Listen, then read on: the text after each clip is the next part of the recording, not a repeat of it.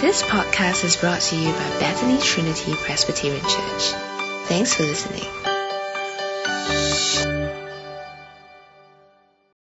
Oh, Father, sharpen our eyesight that we may see Christ better.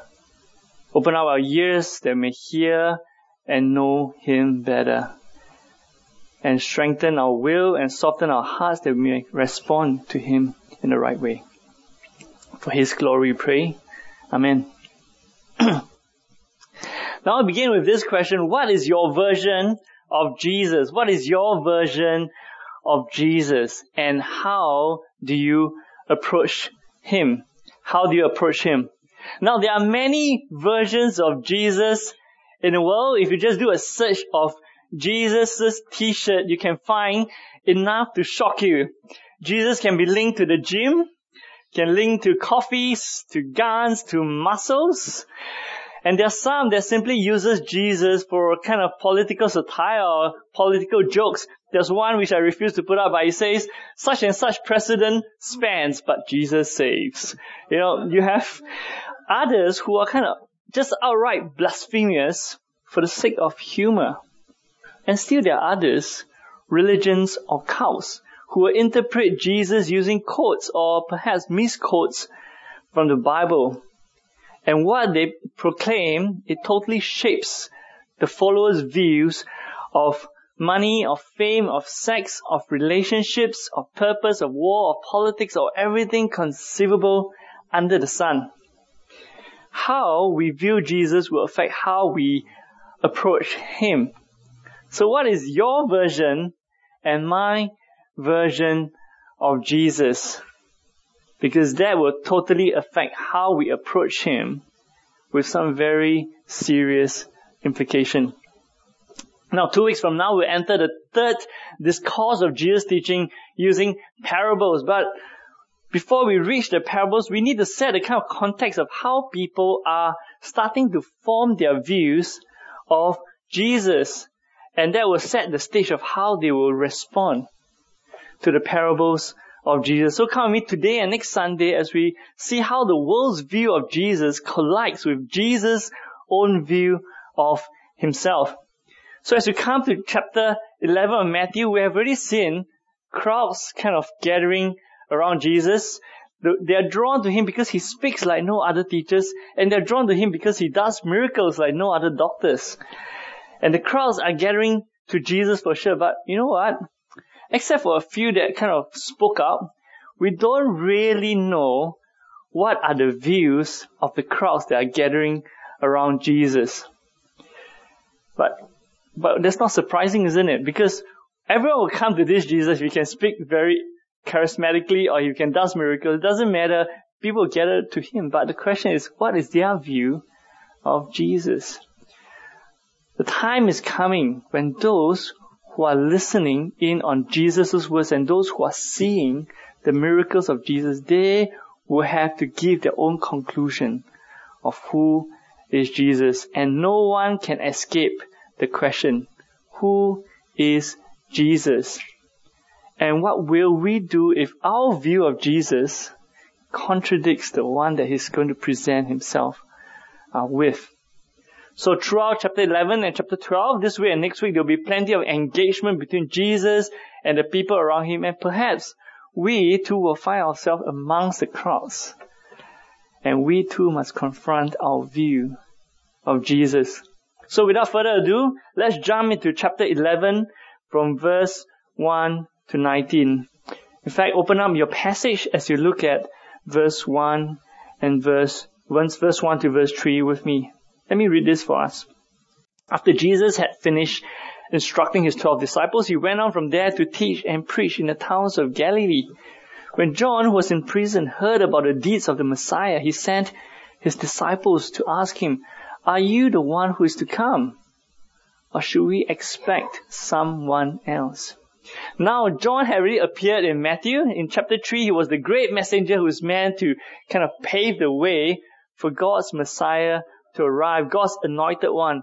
And John at chapter 3, he boldly declared, judgment is coming.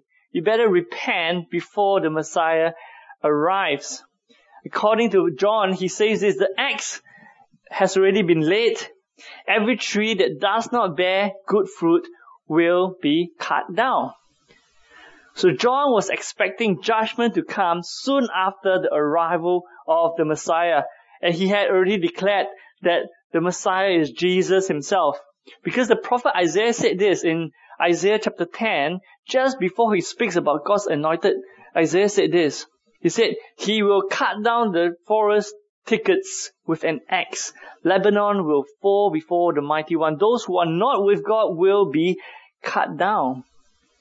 And the appearing of Jesus would mean, at least for John, that judgment for the world has arrived. And John says with a winnowing fork, the Messiah will come. He will gather those who are of the kingdom and he will burn up the rest who are not. So now even as John is in prison, he closely monitors Jesus. He's listening to the news about Jesus. But when you start hearing miracles and people gathering to him, there's lots of great things, but there's no judgment. John starts to feel a bit kind of uneasy, in fact uncertain. People are loving Jesus' miracles, but judgment has not fallen. So poor John, who's stuck in prison, he needs to figure this out. Has he got it right? Does he even got it right who he is? So he sent his disciples to Jesus saying, verse 3, are you the one who is to come? Or should we expect someone else? John is in this crisis here. He needs answer. But Jesus, instead of giving him a direct answer of yes, I am, or no, I'm not, Jesus invites John and his disciples to re-examine their understanding of God's Messiah.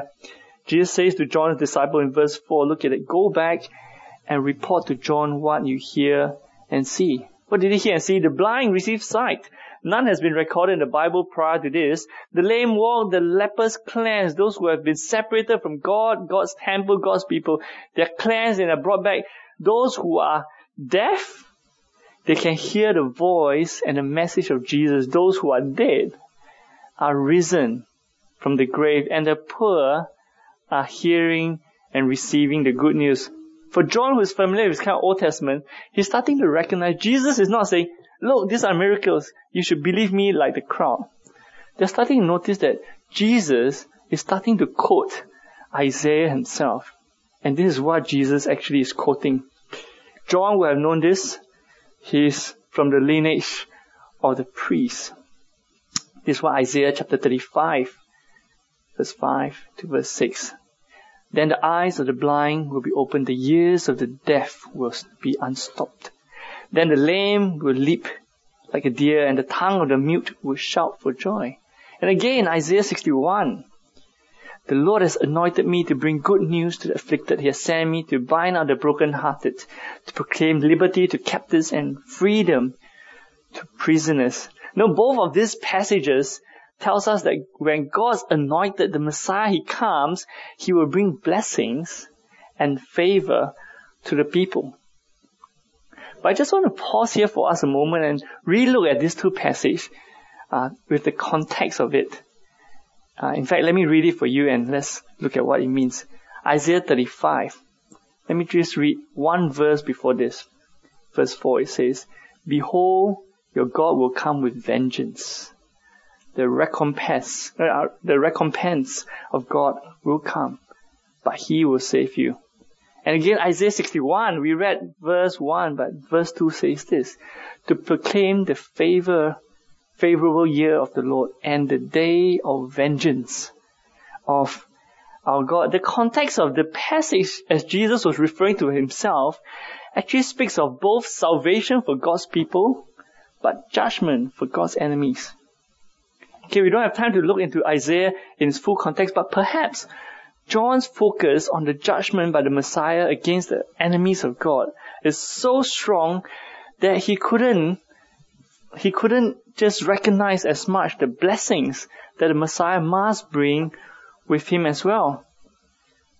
But the truth is, it is the Messiah who has to decide what blessing comes and when blessing comes and when judgment comes. So Jesus intentionally speaks not of judgment, but of blessings, so that John and his disciples will have to reconsider their view and their picture of the Messiah. So Jesus is doing what the Messiah has come to do, but will John seize it? We'll soon see that the Messiah, even though he didn't say it here, he will bring judgment. But that's not what John needs to recognize at the moment. He needs to recognize also of the salvation that the Messiah has to come to offer. And so Jesus concludes in verse 6, "Blessed is anyone who does not stumble on account of me." Now, dear friends, John is called to see Jesus as he reveals himself and not be stumbled, because there's a collision of expectation. And if John is required to have this, I think for us we need to as well, and not assume too quickly that we know everything about Jesus. Now, for those who have John's question in life, like in our generation, those of us who want to see Jesus as a judge, we must be challenged by Jesus' revelation himself. We must not think that God's judgment is too slow when we see horrors happening. We must not condemn too quickly someone is not savable or unsavable, especially those that we don't like, when he's not even dead. I think it's important for us, if we have John's kind of question, to realize that salvation is still possible even for the worst of sinners. And as long as Christ has not come, that is another opportunity for repentance. But you know what? I suspect there's a greater danger that we are facing, which is the opposite to John. Because there are many professing Christians who like and love the idea that Jesus brings blessing and salvation, but they don't really like the idea that Jesus brings judgment. They love the idea that God is love, but they hate the idea that God is wrath. There are many who profess to believe that Jesus is the Jesus of love and perhaps the good coffee, but Jesus is not the judge who will bring judgment. There was this former pastor of a mega church by the name Rob Bell. He wrote a book called Love Wins. I don't know if anyone has read it. In it, he drastically downplays hell and he prefers to emphasize love. You know, his version of God and of Jesus eventually leads him to kind of leave his church, go to Hollywood. He started his own show. He partnered Oprah to promote spirituality and is supportive of same-sex marriage, amongst other things. Let me just take a look at what he says, the previous one.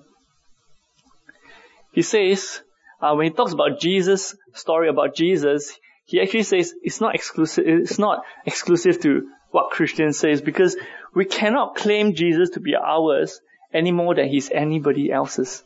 Well, he's free for all, and whoever claims him gets him. And the next one, later on, as they move on, he starts with, Oprah asks him, "What do you think, when is the church ready for same-sex marriage?" And he goes on, and at the end of it, he just says this, okay? That the church will continue to be even more irrelevant when it quotes letters from 2,000 years ago as their best defense. At some point, when your view of Jesus is of certain shape, your life is formed in that manner. Jesus says, "Blessed is anyone who does not stumble on account of me."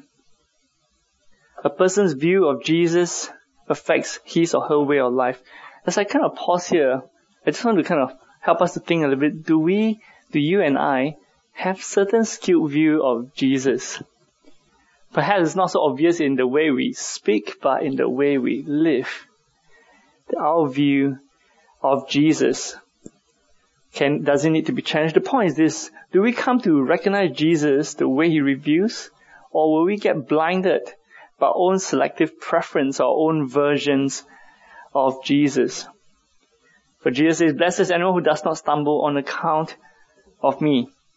Now, as we move on, before anyone thinks less of John the Baptist, Jesus is the first one who says this. As the disciples were kind of living, Jesus says that John is a great man. In fact, verse 9, he's more than a prophet. And verse 11, among those born of women, there has not risen anyone greater than John the Baptist. That's a very big call of this man, John.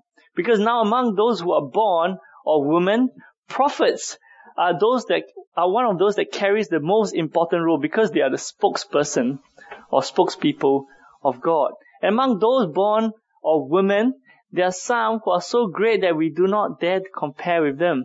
Imagine Abraham, the father of Israel. Who dares to compare with Abraham? Or Moses, the rescuer who was the recipient of God's law. Who wants to be compared with Moses? Or King David, the greatest king, the one who received the eternal promised kingdom through his lineage. Who dares to compare himself with King David?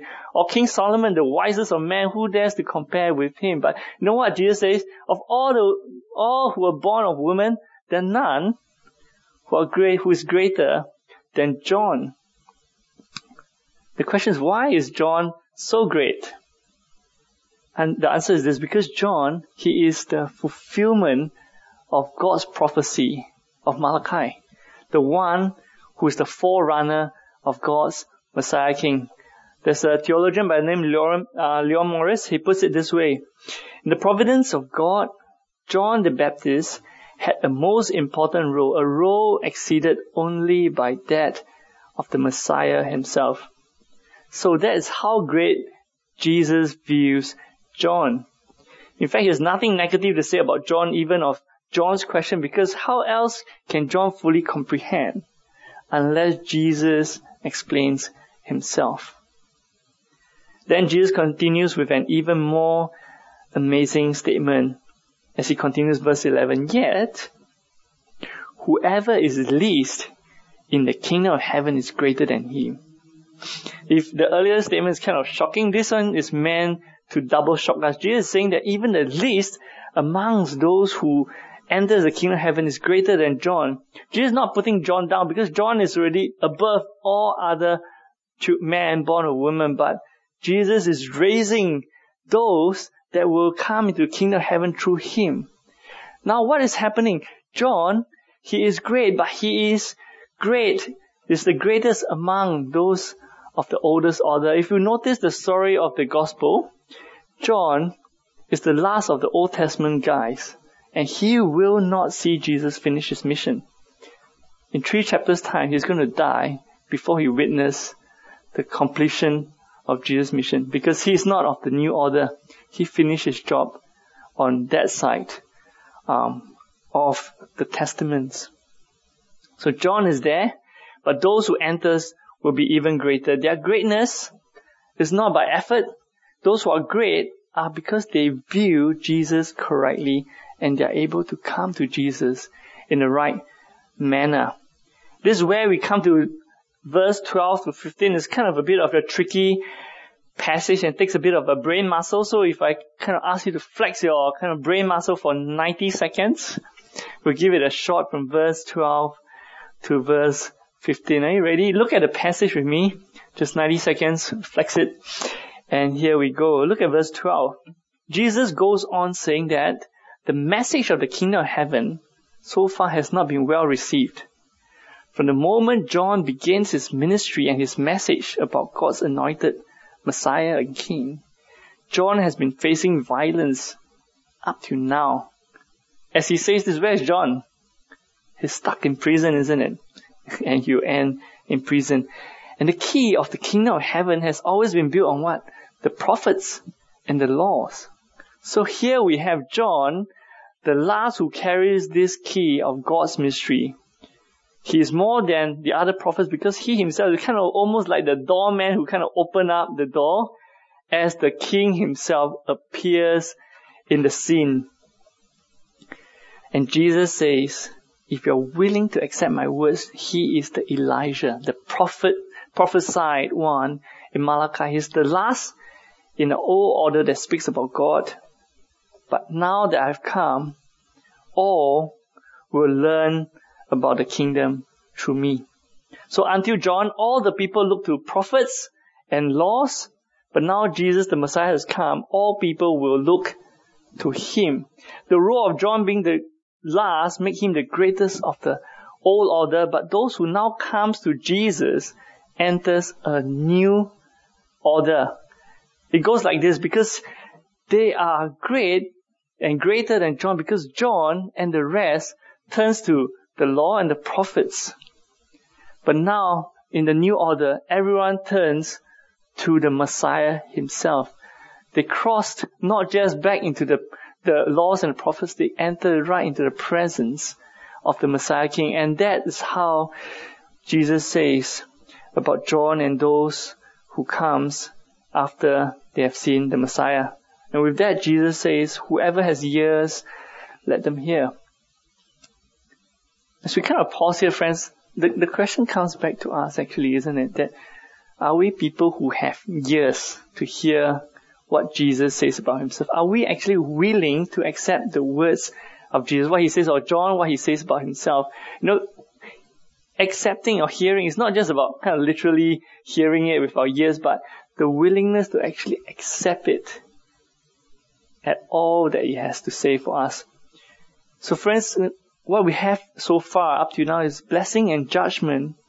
They're all kind of dependent on Jesus. The way of kingdom is all through Jesus. And the point is we should never sidestep Jesus in our attempt to enter the kingdom of heaven. Or we should never kind of construct our own versions of Jesus that many have done in our attempt to get into heaven without having to repent, without having to keep what Jesus wants us to do. We kind of just create our own kind of Jesus. It looks a bit like him, but not. And we actually sidetrack him and enter, thinking that we can enter the kingdom of heaven. Because Jesus says that even John has to change his view. How about us? But surely by now, the crowd would have listened to Jesus, right? Whatever Jesus says, they would have accepted him, isn't it? Because he has done great miracles, he has said great things. Surely the crowd is going to accept him and what he says. Well, apparently Jesus didn't think so, isn't it? So look at verse 16 to 19. Jesus continues. To what can I compare this generation? They are like children sitting in the marketplace calling out to others. This is what Jesus is saying. As he look at the crowd, as the people, he says, this generation, they are like the children in the marketplace playing make-believe. You know how it works? You have two groups of children. One group will kind of play some music and the other supposed to dance as if it's wedding. And then they'll try again and they'll kind of sing a dirge funeral song and the other group of children are meant to kind of cry. And Jesus says, this is what you are. You are like those children in the marketplace, sitting in the marketplace and the crowd, they're shouting to John and Jesus, calling out, no, we played the pipe for you. You didn't dance. We sing the dirge. You didn't mourn. That is the case that the world or the generation is actually looking at John and Jesus. Now, John, he was so totally focused on his mission. He doesn't eat the way with the elites or the privileged. And they say he is demon possessed. Jesus came, he celebrated, he ate with the socially kind of outcast people. And they say he's such a glutton. So it doesn't matter if you're like John, you're demon possessed. If you're like Jesus, you're a kind of a glutton. But such is the rejection of John and Jesus because they don't sing and dance to their tune. Because such is the blindness of that generation. But I guess this is true for our generation as well. As we see even today, our world, what our world actually wants, what kind of Jesus does our world want? We want a Jesus who will dance to our music and who will cry to our singing. If you look around, this is the kind of Jesus that you see everywhere. We want a Jesus that's convenient for us, gives us prosperity, not suffering. We want a Jesus that gives us health, not sickness. We want a Jesus that gives us riches, not poverty. A Jesus who protects our nation against the other nations. It's about us. We want a Jesus that comes to our side. We don't really want a Jesus whereby we need to go humbly to be on his side. But that's the kind of Jesus that you just search on the net, you get and you can hear plenty of. Our world does not like a Jesus that would disagree with it. You hear plenty of Jesus, but the world does not like a Jesus that disagrees with it. This is the blindness of sin.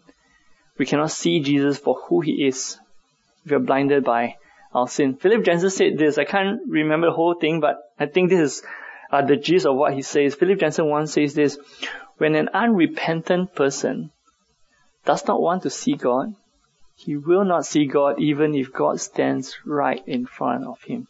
Let me say that again.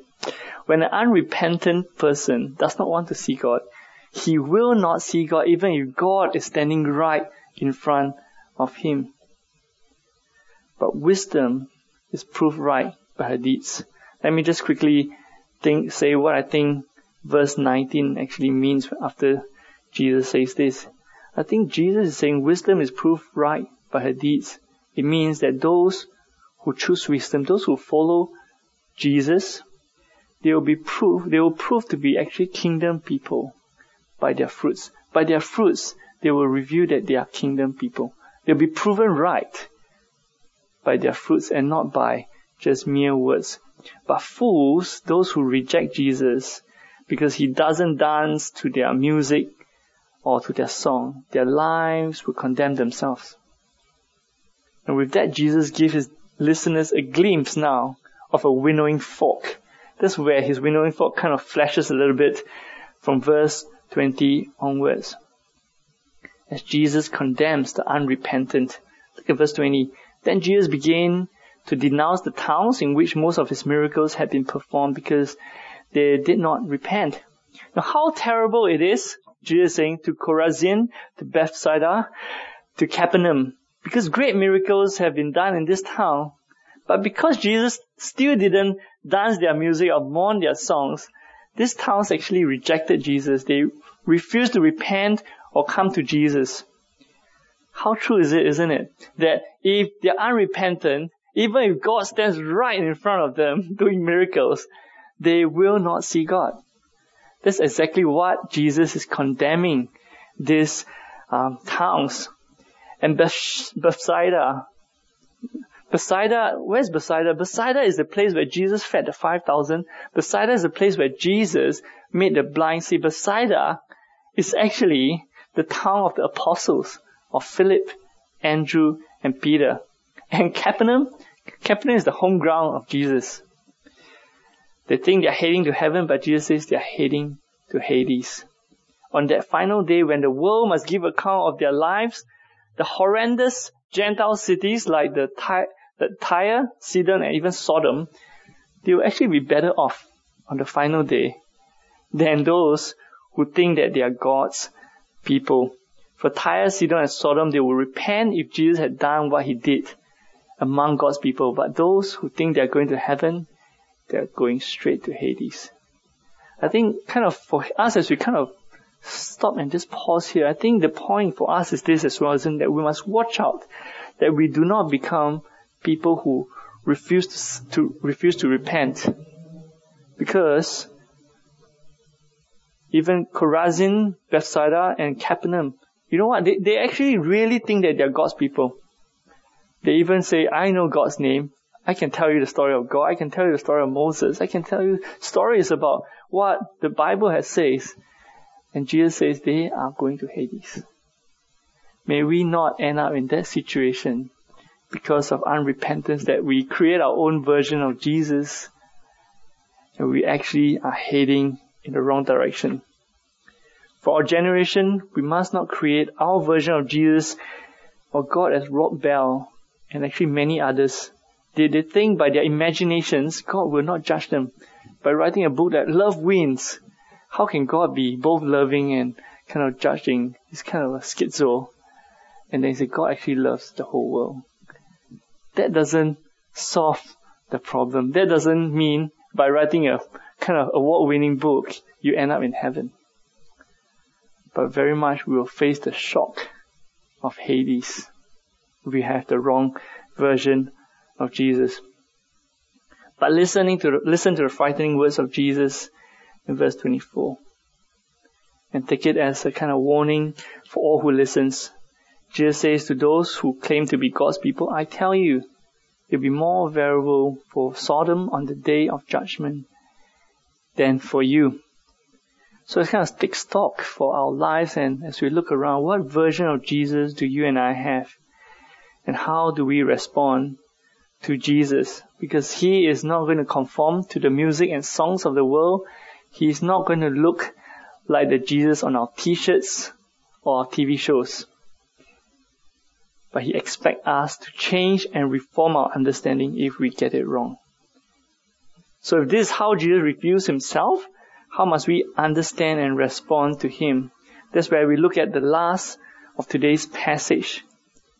To understand and respond rightly to Jesus, we now listen in on the conversation between Jesus and God and Jesus' words to us. So look now with me to the last portion of today's passage, verse 25 to 30.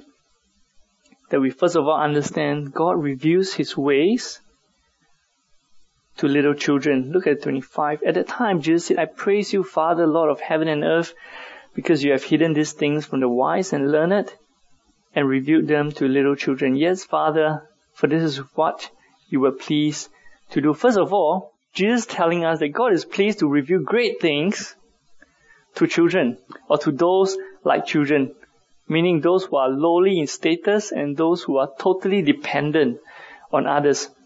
It's not the wise or learned in this world who will get access to God, but the lowly and dependent. Well, it doesn't mean the wise and the kind of learned cannot have access to God, but it does mean that they cannot enter or access God by human wisdom or human achievement or capability. If the wise and the learned wants to have access to God's way, the only way is through the same way as the little children, the lowly and total dependent children. It shall not be from the ways like those who pick a few verses of scripture and create their own version of God and their own way to heaven.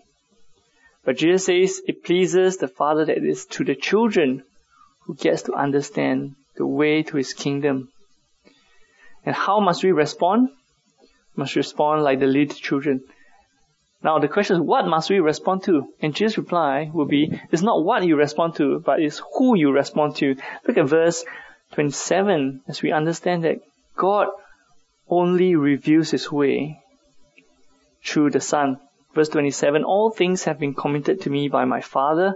No one knows the Son except the Father, and no one knows the Father except the Son, and those to whom the Son chooses to reveal him.